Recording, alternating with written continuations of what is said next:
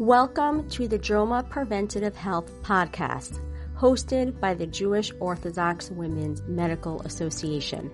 We provide you with up-to-date information on health topics geared towards the Orthodox Jewish community. This podcast content is provided for informational purposes only and is not intended as medical advice or as a substitute for the medical advice of a physician.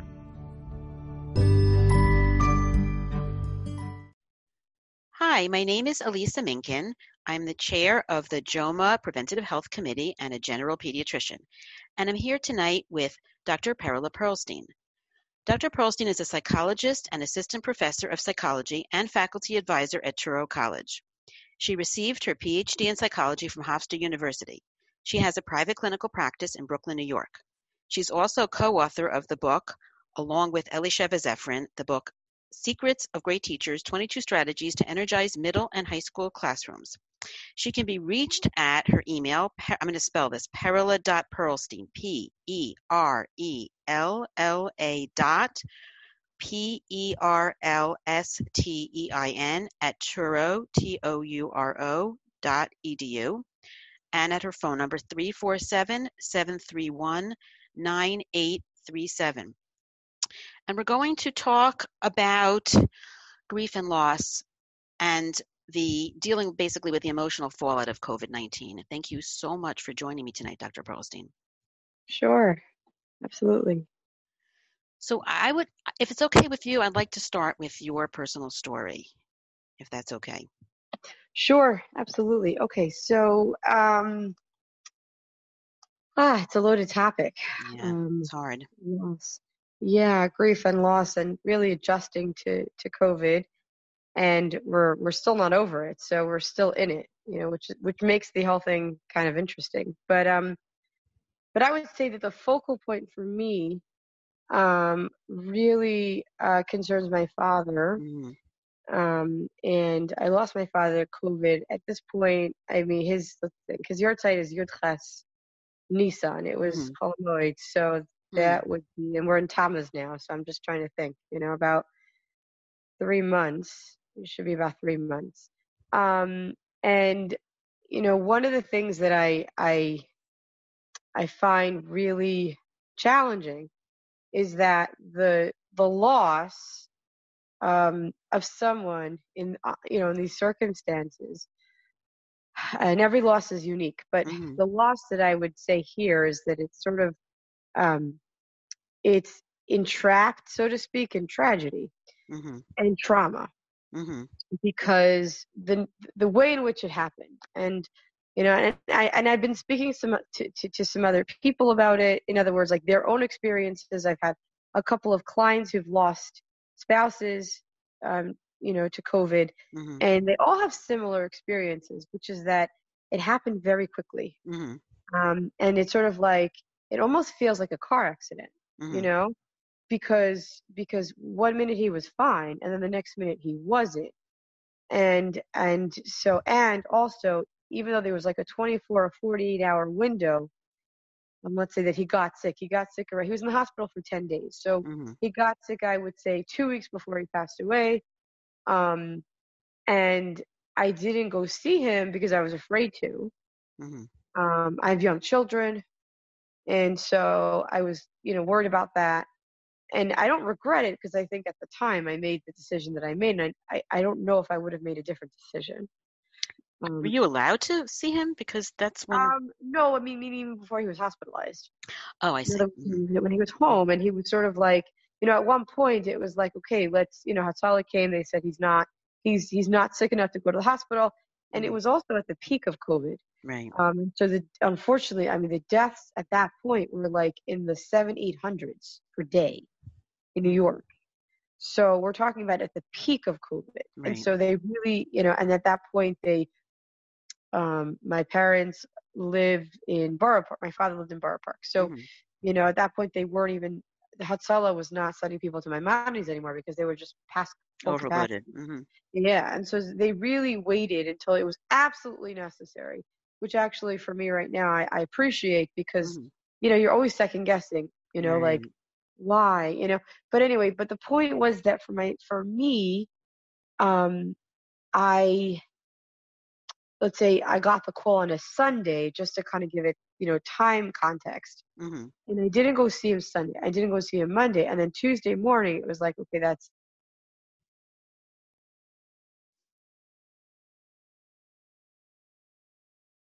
he, I'm my sorry, brother you cut was, out a little. You cut out for a second. I'm sorry. Oh yeah. So he wasn't doing Mm-hmm. well. And he also was not that he wasn't doing well, he also was confused at that point because of lack Mm-hmm. of oxygen, Right. oxygen depletion.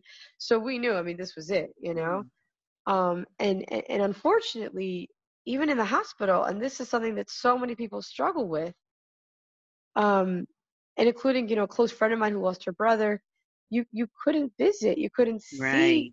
your loved ones, and you were really dependent on what you hoped was good care. Mm-hmm. And today, just just sort of like as an aside, I see there's so much anger, which I want to get back to in a minute. Mm-hmm.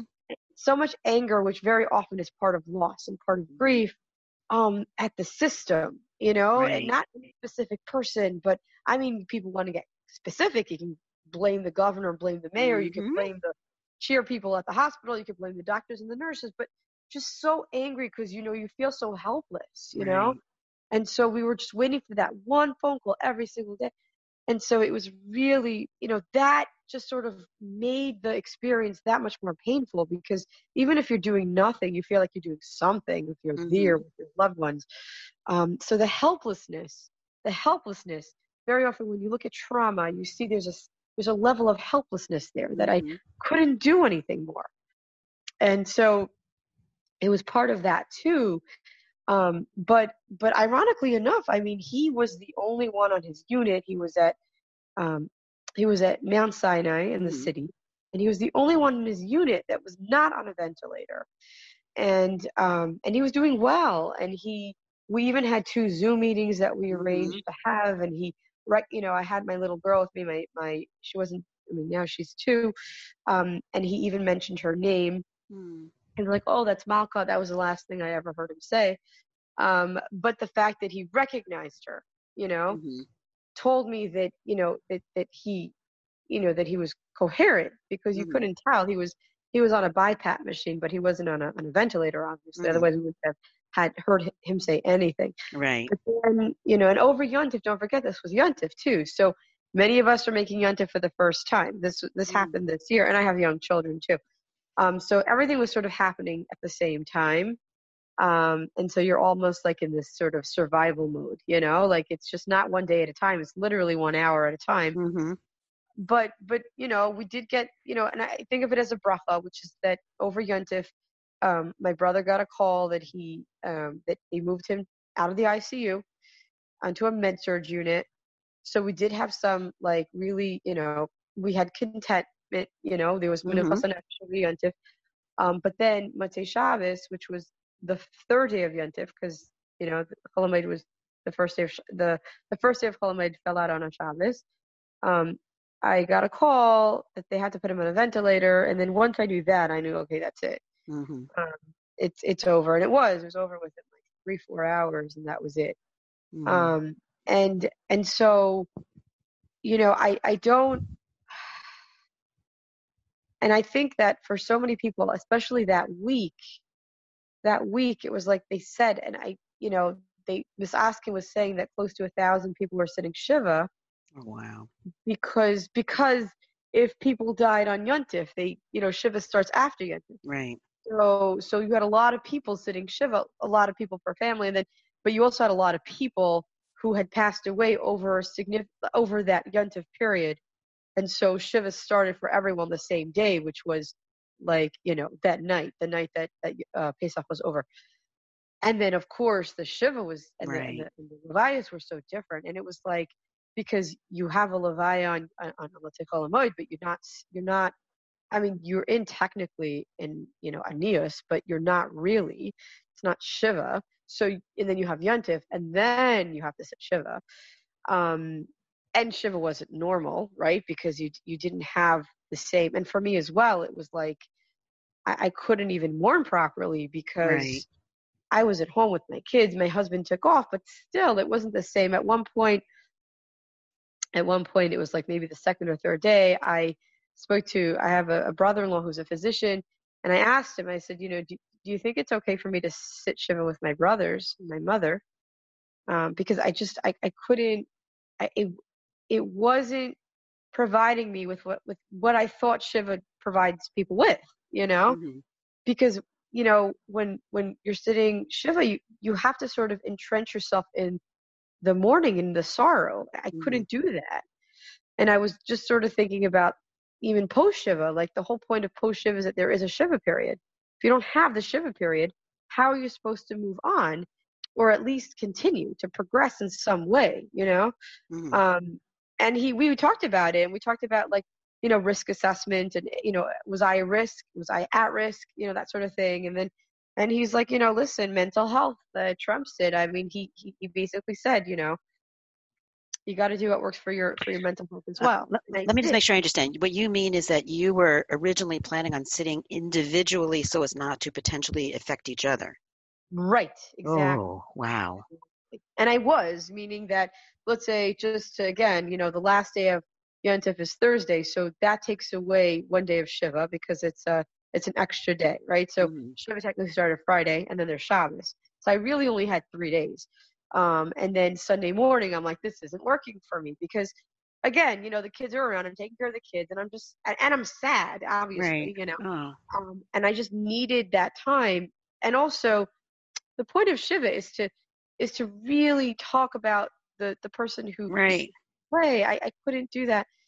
And I also wanted to talk to people who felt the loss the way I felt that loss, which Mm-hmm. would be my brothers Right. and my mother. And so, so at first, and they were sitting together because they weren't worried so much, or Mm-hmm. I don't know, meaning, they weren't that, too concerned about it. Right. And You were also, more cautious. Mm-hmm. yeah, I was more cautious, Mm-hmm. and I was more, and so, and I guess part of me was thinking like, I didn't see my father before he went to the hospital. They did. Mm. It was almost like, and now I'm going to go see them. Like in my mind, I was like, oh no, like I just, I passed on an opportunity to see my father before he was hospitalized. And so I felt almost like compelled, almost, honor bound to myself to make that sacrifice, to Mm-hmm. kind of prove that it made sense, Mm-hmm. which was irrational. But, so I spoke to my brother-in-law about it, and he was like, no, I think for your mental health, and, you could sit further apart, Right. and you can wear a mask, which I brought, but I didn't end up wearing it the whole time. Mm-hmm. But I was careful enough, Right. as much as I could be. And it made a very big difference. It was very necessary. It did. And so, I don't know what people's, experiences, have been, but for me, that was helpful. And, the fact that you don't have, visitors, I didn't find that because, Baruch Hashem, I have no reference point. In other words, like I didn't have, oh, well, last time, Right. Right. the first time I'm sitting Shiva. So to me, it was like, okay, and I was fine with it in a way because if the phone rings and you're not like in a place to answer, you don't answer it. But when somebody Mm-hmm. visits, it's like, you got to be on, Right. So there were some advantages that I Mm-hmm. recognized, and it's really about, for me, it was also about just being able to process, which, Mm-hmm. but in any case, so what I find about this experience is that it's sort of the loss, it was unexpected. It came out of nowhere. There was almost like this mass psychic grief, mass psychic trauma, Mm-hmm. because so many people were affected at the same time. Maybe it wasn't that everyone could sort of say, oh, I lost someone, but everyone lost something, Mm-hmm. you Mm-hmm. know. Even your sense of just reassurance, Mm-hmm. like The this world is is, safe. It's not safe. yeah, the world was not safe in this Yeah. pandemic. Like before this, it was like we thought of the pandemic as like 1918, with influenza. This doesn't Mm-hmm. happen in today's, day and age, and also all the uncertainty, like Mm-hmm. we still have all this uncertainty of like, antibodies. Everyone's taking their antibodies tests, and it's like, well, and now they're saying, reinfection rates, and so the point is there's so much uncertainty here, and that's part of trauma too, because you don't know for sure whether or not you will be protected from a future event. Mm-hmm. And so you take whatever steps that you can take in order to minimize the probability of being affected by a future event. But then at what point do those steps become infringe on and restrict your life, So that's where it's also a matter of just trying to figure out, what are the reasonable precautions that you take? And we all have to make these decisions. It's like, at the beginning, it's like stay at home. It's the stay at home order. In a way, it was like you couldn't make Right. it. Right. It was universal. Everybody was the same. Yeah. Now, are you sending your kid to day camp? Are you not? Are you choosing to take takeout food? Are you not? You know what I mean? Like everyone is making these decisions every day. Right. Without adequate information to make them. Right. Exactly. Or even the media. There's so much fear mongering going on. Right. Right. And especially as a parent, it's like terrifying to think that something that I do or don't do is going to affect my child's health. It's terrifying, So, right. And I think we look to each other to see what's the right thing to do. Yes, exactly. But also that when I, let's say, for instance, I chose to send my children to day camp, speaking to that same brother-in-law, and so who also is choosing to send his child to daycare, even though he lives in Florida, and they're experiencing a peak there now, you know. So we talked about it, but the idea is that every time I hear about a parent who chooses not to send their child, it's like, what did I do? And then every time I talk, wrong, right? Yeah, what am I doing? And then every day my child comes home from camp and is happy, I'm like, okay, maybe. And so you're sort of like, back and forth about these things because they're not easy decisions to make. It's not like we have guidelines to follow. In other words, the camps everything is legal. You know what I'm saying? And so it's not like I would ever do anything that was illegal because, especially where your children are concerned, it's like do what you possibly can do to keep them safe, Right. And you made an important point 2 times already about your shiva and being with your family and about sending to camp, about the need to balance risks and benefits, including mental health of your family members and also of family togetherness. And that's, I'm seeing a lot of discord as people are starting to say, for example, make a wedding. Yeah, exactly. Right. And some people we're over, we're done. COVID is gone. And that's not true. No. Right? Like it's not, especially in other states like Florida, which seem to be going back and forth to New York all the time. They're surging there, and even relatively low here is non-existent. But there are those who are done with it, and I'm sure we all want to be done with it. Right? Yeah, we all want to be done with it. In those same families, you have others who are continuing to be cautious. And some of these families members are high risk. And that to me is a whole other topic of what it's like to be a high risk person, whether you're elderly, whether you have medical conditions, whether you have a child with medical conditions or some combination of that, and feel that maybe everyone's moving on without me. Yeah, exactly. Especially now as things begin to open up. Some people are moving on, some people are, and also the idea that not everyone agrees with the pace that we choose to move on to or with or at, or and it's also the idea that I think that even when this happened, we all had to make certain decisions. So for instance, I was speaking to a close friend of mine who is a neighbor of mine as well, who lives in I live in an apartment building, and she was saying how she felt it was so she's single, lives alone, and she was saying how she felt it was so cruel when people were saying, do the Seder on your own. She's like, I don't want to do the Seder on my own. That's really. And when she said that to me, and at the time I was kind of careful, but at the time I'm like, something clicked. I'm like, and I told her, I said, just, what? We'll be your, what's the term now? Pod? Bubble, yeah, I've heard that. Or bubble, right? And so she's come to me since Pesach every Shabbos And she sort of adopted our family. We've adopted her. We, there's a garden, outside our building, and we see each other all the time. And it's like, this is you have to make these decisions. Or I have a brother who's single, and I'm like, no, you're coming to me for all the meals, In other words, even at the height of COVID, I still made certain decisions. Because I felt that, again, cost-benefit analysis. Right. If we're all quarantining and she's quarantining, then this is what we're going to do, And so, I was careful about, how far to extend the circle, But we all have to make that decision. And the idea that, understand, I mean, at one point I felt like speaking to certain people, especially the people who were so lonely, it was like I was talking to someone who told me he works for Hatzalah, but for the mental health division, and he was saying how the amount of calls that they got over the 3-day Yontif of people that were just depressed, but also even attempting suicide. He said it was ridiculous. It was horrendous. I mean, the number was 80. I don't know if it was nationwide. I don't know where that number came from. But it doesn't matter to me because that number is an incredibly high number, especially in a community that abhors this idea.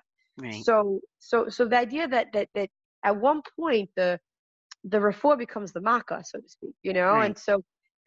but you have to be mindful.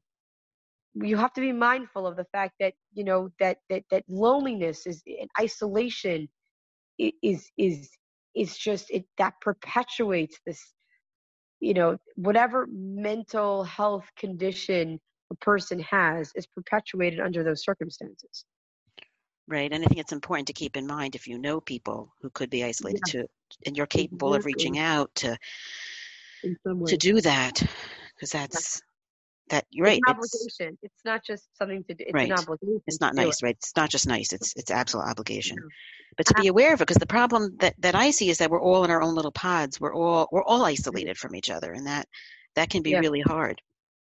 Yeah, and that's why I think it's sort of like as we open slowly, think of how to extend the pod into whom needs it the most, and how you can do that, and there's some creative ways of doing it.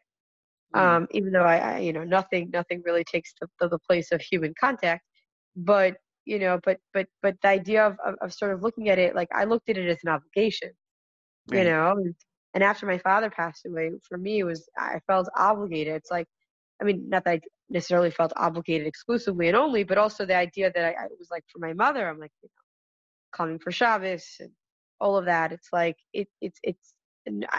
how could she be alone? Why would I want her to be? And so that became almost like, of course, like a no-brainer to me, and so, and again, the point here is that it's about weighing pros and cons, and that rigidity could be very dangerous. And so at the beginning, it was like, it sort of was like, okay, we really didn't know what to expect, and the numbers were just climbing, but now we have to make decisions, now is the hard part, because the government is not making the decisions for us. We're making them. I mean, the government makes certain, decisions, or they give us certain guidelines, but there's so much flexibility with those guidelines that we still have to make decisions, such as for me, the camp situation. Right. It was like, there's camp, and it exists, but I don't know, because some people are not sending. So my point is that is something that I find is also very hard to do. And I also see clinically that people are becoming more anxious, because once they were sort of at home with the stay-at-home order, it was like, okay, I know what I have to do to keep myself safe. I'm okay. These are the rules. I'm going to follow them. What are the rules now? Exactly. But now it's like, what are the rules? And then you see so much contradictions to those rules that you're like, wait a minute, what's the agenda behind the rules? And it's like, and now I have to make decisions. And then, for someone with anxiety, where there's an intolerance of doubt, like the what ifs, like what if I make the wrong decision? What if because of what I do or don't do, something bad will happen?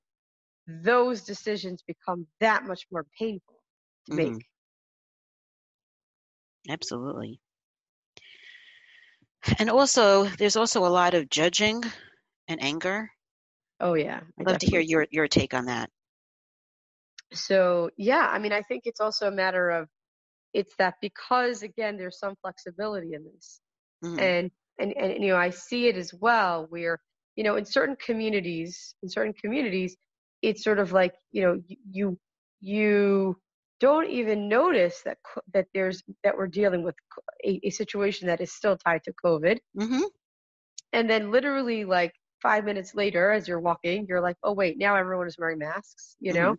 and so, but I see that there's so much judgment on both ends, on both Hmm. sides of it. And the idea of, you're judging people for not taking it seriously enough. You're judging people for, judging you for not taking it seriously enough.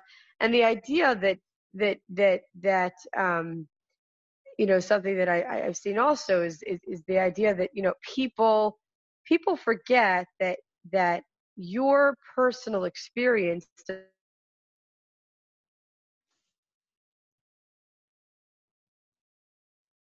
that your personal experience doesn't necessarily color the general population. In other words, you know, if I live in an apartment with my kids, and it's like we don't have an A-room, and Right. even if we did, where would we go? But the point isn't even that. The point is that it's different than living in a home with a backyard. Right. A close friend of mine who lives in Bergen County was like, I'm not sending my kids to camp, but she also has a pretty nice sized yard and a front yard, and her kids are much older, and it's very different.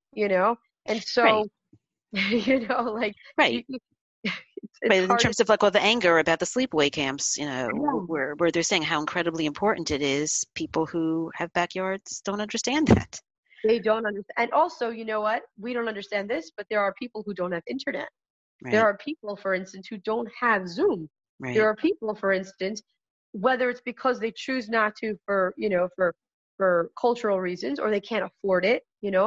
But there are people, for instance, I can say that um, I live pretty close to a Target, and they had a line at one point that stretched to Avenue J. These are Mm. people who can't, and obviously, if these people could buy things online, they would. Right. Why would you want to choose to stand online for 2 hours? You know what I'm saying? And so to judge people, or there was at one point there was somebody who was, I don't follow social media, but Hmm. a close friend of mine was telling me about this whole debate that was going on about the fact that there was this. This was sort of like in maybe it was at the end of April, beginning of May. So COVID was still sort of, it had peaked already, but it wasn't what it was now. Thank God we're at a much more comfortable place in May it terms of the continue to go down. yes, exactly. And so, but there was this father who had gone to the grocery store with his toddler, and people were really upset about it. And it's like, well, if the father had no choice, what is he supposed to do? And so the people that are judging just don't understand that their circumstances are actually more unique than they think, you know. And on the other hand, I mean, it's also the idea of there's a lot of misunderstandings and miscommunication, Hmm. misinformation that's sort of Hmm. being fed to an experience. And so the idea of even masks, not understanding what the function of the mask is and who it protects, you know. Right. Right. And that's the problem because we know that while the mask will protect you to some degree, it actually protects people around you to even a greater Exactly. degree. And there Exactly. lies the anger of Yeah, people who see someone exactly. not wearing a mask. You are endangering me. It's not that I'm worried Exactly. about you. You're endangering me. And there's a level of hysteria, though. Yeah, there's a level of, yes, there is definitely a level of hysteria, but I do believe that because, especially from our community, and we take the idea of chesed so seriously, Hmm. Hmm. and we take the idea of communal responsibility very seriously. I think that if there was an understanding of that, I don't think there would be as much pushback, you know. Hmm. Um, in other words, the idea that when you're around, especially vulnerable populations, you know, that we respect the elderly very much, and we regard their safety as the greatest concern. Um, I do believe that if it was properly understood, people would respond differently. And at the same time, I remember seeing a notice in my elevator that, children have to wear masks, children as young as 2. And I'm like, Mm-hmm. my 2-year-old's not wearing a mask. So it's also the idea that the guidelines need to make sense, Right. as Be a parent. flexible. Right. I It's mean, like, come on, right. what does that mean? To be crystal clear, children under the age of 2 cannot wear Yeah, masks. It's I know. considered It's risky. And I was I'm like, telling you, right, as a pediatrician, that not all yeah, children older than that can. And like you said, you have to be flexible. And we don't know anything for certain about this virus, not one thing. But it looks like children are not the main spreaders of this. So I don't think we have to be hysterical about a child who's not wearing a mask. exactly. I think that it's about social communal responsibility, but Mm-hmm. and at the same time understanding that people's experiences are different, and that you sort of have to balance those two ideas. Right. But the You flip know, side is, and this is something I'm concerned about, is that while a lot of these communities who were hit the hardest, say Crown Heights, Borough Park, for Right, example, are yeah, saying they have herd immunity, which we don't know if that's true, but we certainly don't it know. looks like Yeah, they have been hit harder and have shown signs of potential immunity. We don't know what those antibodies even mean. But exactly. it's also, even though people have been out and about without as much protection, right? I'm just kind of generalizing here. We're not seeing a significant resurgence there. Thank God. And like I said, may it continue to go down. Not Um, exactly. No, we're not. And but I spent some time in Borough Park too. And yeah, what you're right, saying was what I saw. So right. But what we have to realize is that there's a certain percentage of the population who may be at risk, the greatest at risk, who mhm. hunkered down early because they knew they were at risk. Well, And that's those always are, scary, is that when they yeah, come out, what are we going to do? right. It's sort of like, and that's sort of, and you're seeing that, like, for instance, the bigger shoals, for instance, they're sort of dividing into different minyanim, and at one point they were saying over age 60 you can't come, and now they're sort of saying you can. So they're trying, and they're being very cautious about it, you know, to remind everyone that we value life, and so I just I don't think it's a lack of value, for life. If you were to, and that's where the judgment piece comes in. You Hmm. know, I don't think it has anything to do with that.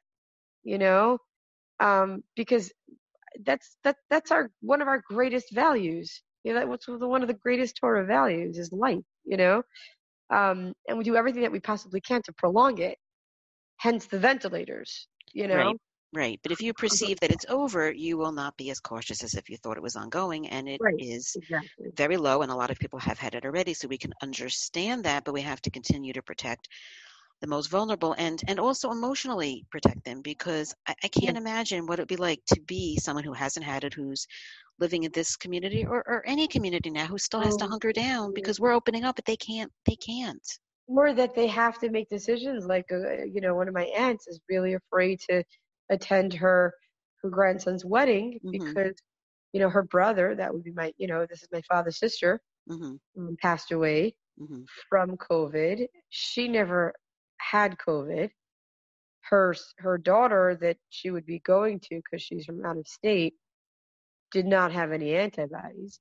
Hmm. And what is she supposed to do? And so she's very afraid of that. And I think her experience is not unique. Right. No, for sure. I mean, if it's not a wedding that you have to decide to go to, then it's something. It doesn't have to even be a simcha, but the idea of, like, at what point are you going to leave your home or enter that store or visit your children or your grandchildren, or, I mean, at one point you're making a decision, and that's scary. Right. And also, I think you mentioned before how when you were going through, what happened with your dad, and thank you for sharing that story with us. It's Mm. very, very personal and very hard. I'm sure it's very hard for you to do, and very meaningful for us to hear it, because unfortunately a lot of people have been through this. You mentioned that you just were doing things almost on autopilot, right? It was minute by minute. So I think it's one thing to deal with something traumatic immediately, but what about in the long term?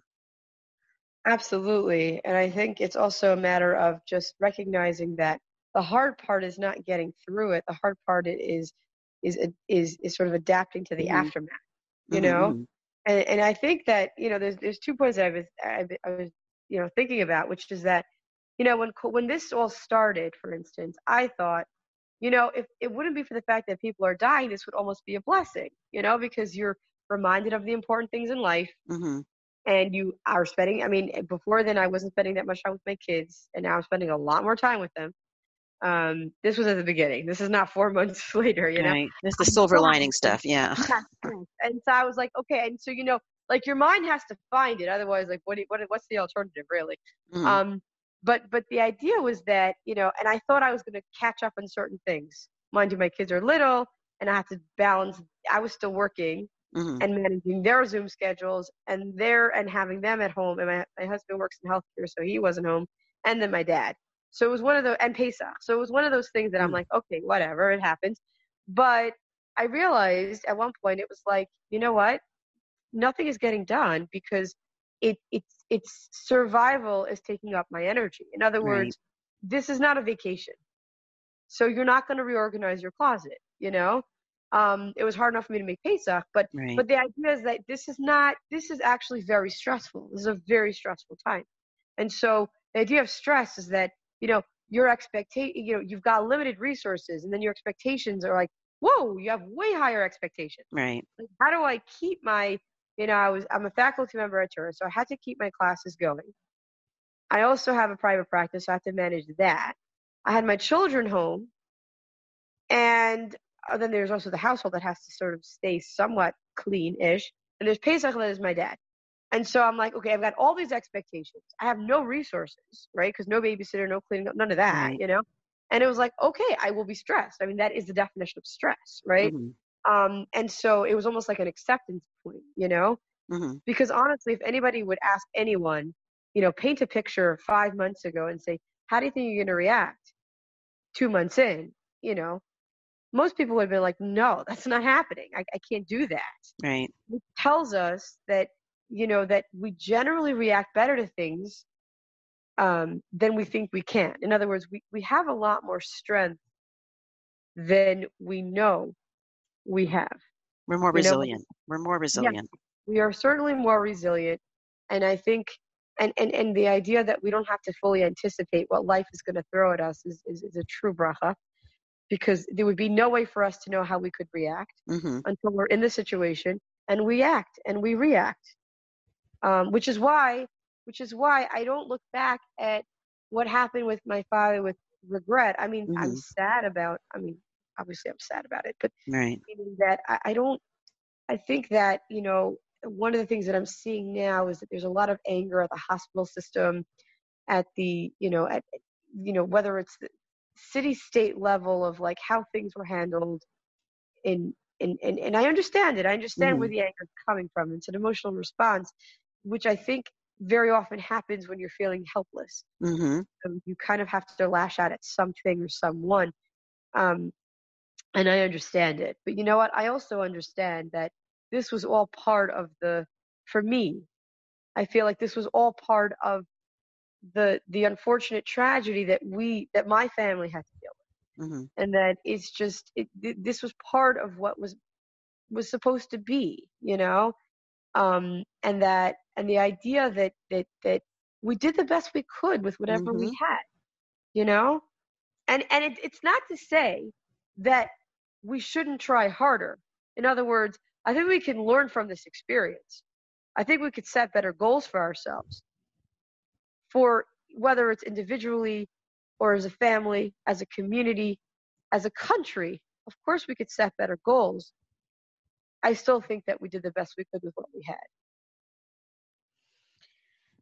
So that's good that you're able to get to that level of acceptance, but a lot of people seem to be getting stuck. What would you say? What would you say to when someone should be seeking some kind of help? Well, I think that, it's a great question because, at what point does grief sort of like merge into depression? At what point does adjustment turn into more of like a stress reaction? Like trauma, for instance, is a stronger stressor. You know what I mean? It's post-traumatic stress disorder. So we live with stress every day, but sometimes the stress overwhelms us, especially if there's like threatened death or serious injury. And then we're like, oh God, either to ourselves or someone that we love, or we've even witnessed it, and then we just can't get past that, And so really what you want to be looking at, the two main things I would say that you want to look at is the distress. So in other words, how often do you experience personal distress? So how often is it that you find yourself crying about, in my case, it would be my father. And, how often does that happen? How intense is it? Am I able to sort of, move on in my day, or does that color the rest of my day?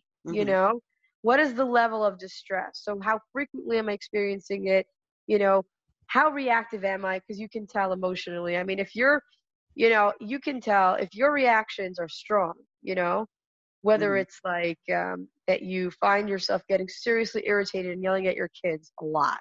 You know that you're not your emotions are intense, So, your emotional reactivity is always going to sort of correlate. It's going to relate to the intensity that you're experiencing your emotions, and that's why, people who cry, when intensely, they're experiencing intense emotions. And how long do they last? So I would say the first hallmark to know, oh gosh, I have a problem, is that the distress that you're feeling seems like it's overwhelming. I mean, because if you look at, let's say, grief, Shiva is different than the Shloshim, and then the Shloshim is different than the rest of the year. And if you're still feeling like you're in a Shiva period or even a Shloshim period, then there's something going on. You know what I'm saying? You know that you're going to have sad points. I mean, I light candles. I think of my father. Of course I get sad. I mean, these things are going to happen. Or I have a memory of him doing something with my kids, and all of a sudden I'm like, and then I get sad. But that's normal. I mean, that's going to happen, and it's going to happen out of nowhere, and it's spontaneous. Sometimes you can understand it. Sometimes it just seems to be like, what, So the first thing I would tell you again is the personal distress. And the second point I would say is, is it causing you not to sort of, is it preventing you from meeting your obligations, your responsibilities, being able to function? You know what I mean? Like what's the status of and what does your house look like? I mean, is it different than what it usually does? In other words, are you not able to sort of are you not able to get out of bed normally? Are you not able to take care of your kids? Are you not able to, let's say, just meet whatever demands that you have, like whether it's work related or even social obligations, whatever that may be. But is it difficult for you to function? Can you sleep? What's your appetite like? So these are things that I would look at, and I would say, again, there is a hallmark of grief period, but that doesn't mean that you don't need to get intervention. I mean, I think, for instance, that the social support that people don't have right now is so needed. It's like I've been, for the last couple of weeks, I've been trying to put together, for instance, a support group for my mother, of spouses, comprised of spouses of those who passed away over COVID, because the tragedy is worst for the spouse, and and it happened so quickly, and it was like it wasn't supposed to, quote unquote, happen. Right. Are you doing these are you planning the support group to be live, or to be, say, like on Zoom or some kind of media like that? I would honestly, if people were comfortable with it, I would just say whatever people are comfortable with. I actually started seeing people privately, in person a week or two ago. I spoke to my doctor about it, and I have the mask and the 6 feet apart, and all of that. But I also know that it's different. OMH, for instance, the Office of Mental Health, they put out these guidelines, but that's different, because if you're talking about a clinic where there's a lot more traffic, it's very different. But in a private practice setting, so I would say, back to the original question, I think that the value would be incredible if it was in person. It's also a matter of what people are comfortable with. My mother lives in Borough Park, so I would imagine that many people would be comfortable, and some people would not be comfortable.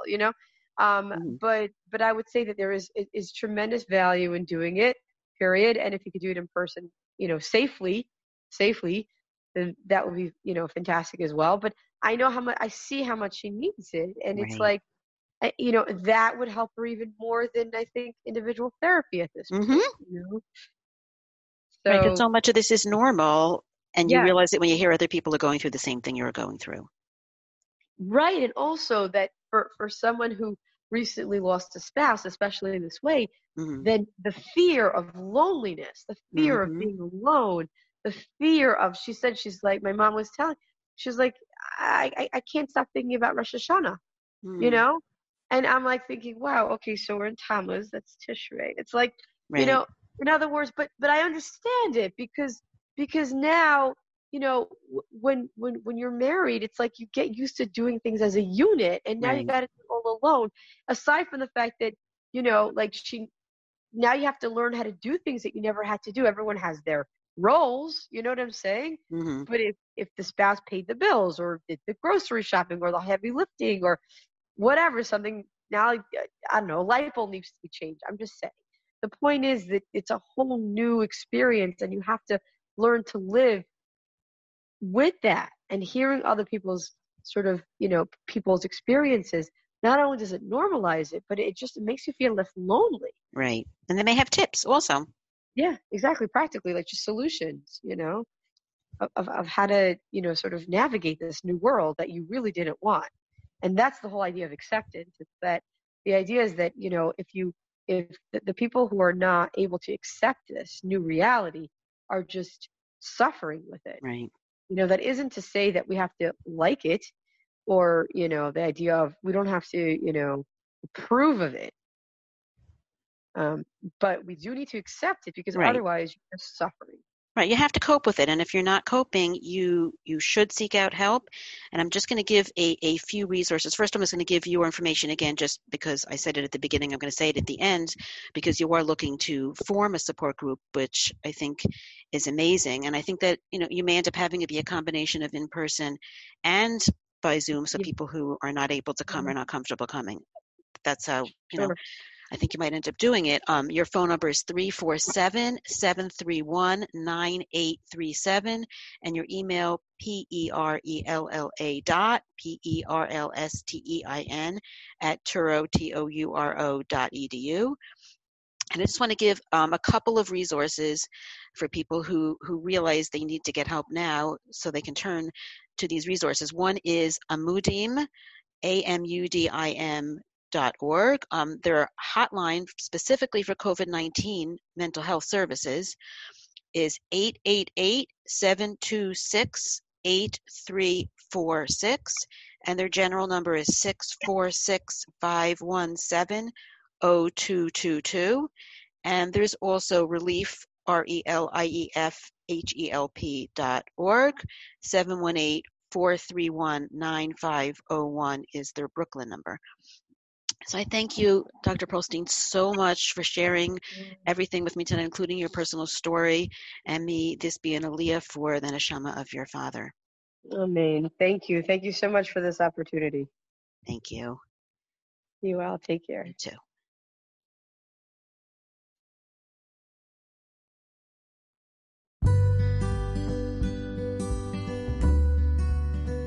Thanks for listening to the JOMA Preventative Health Podcast. If you've enjoyed this, please rate and review us on Apple Podcasts and share this with your friends. For more information, check out our Instagram at JOMA_org. Check out our website, www.joma.org, that's JOWMA.org, or email us at health@joma.org.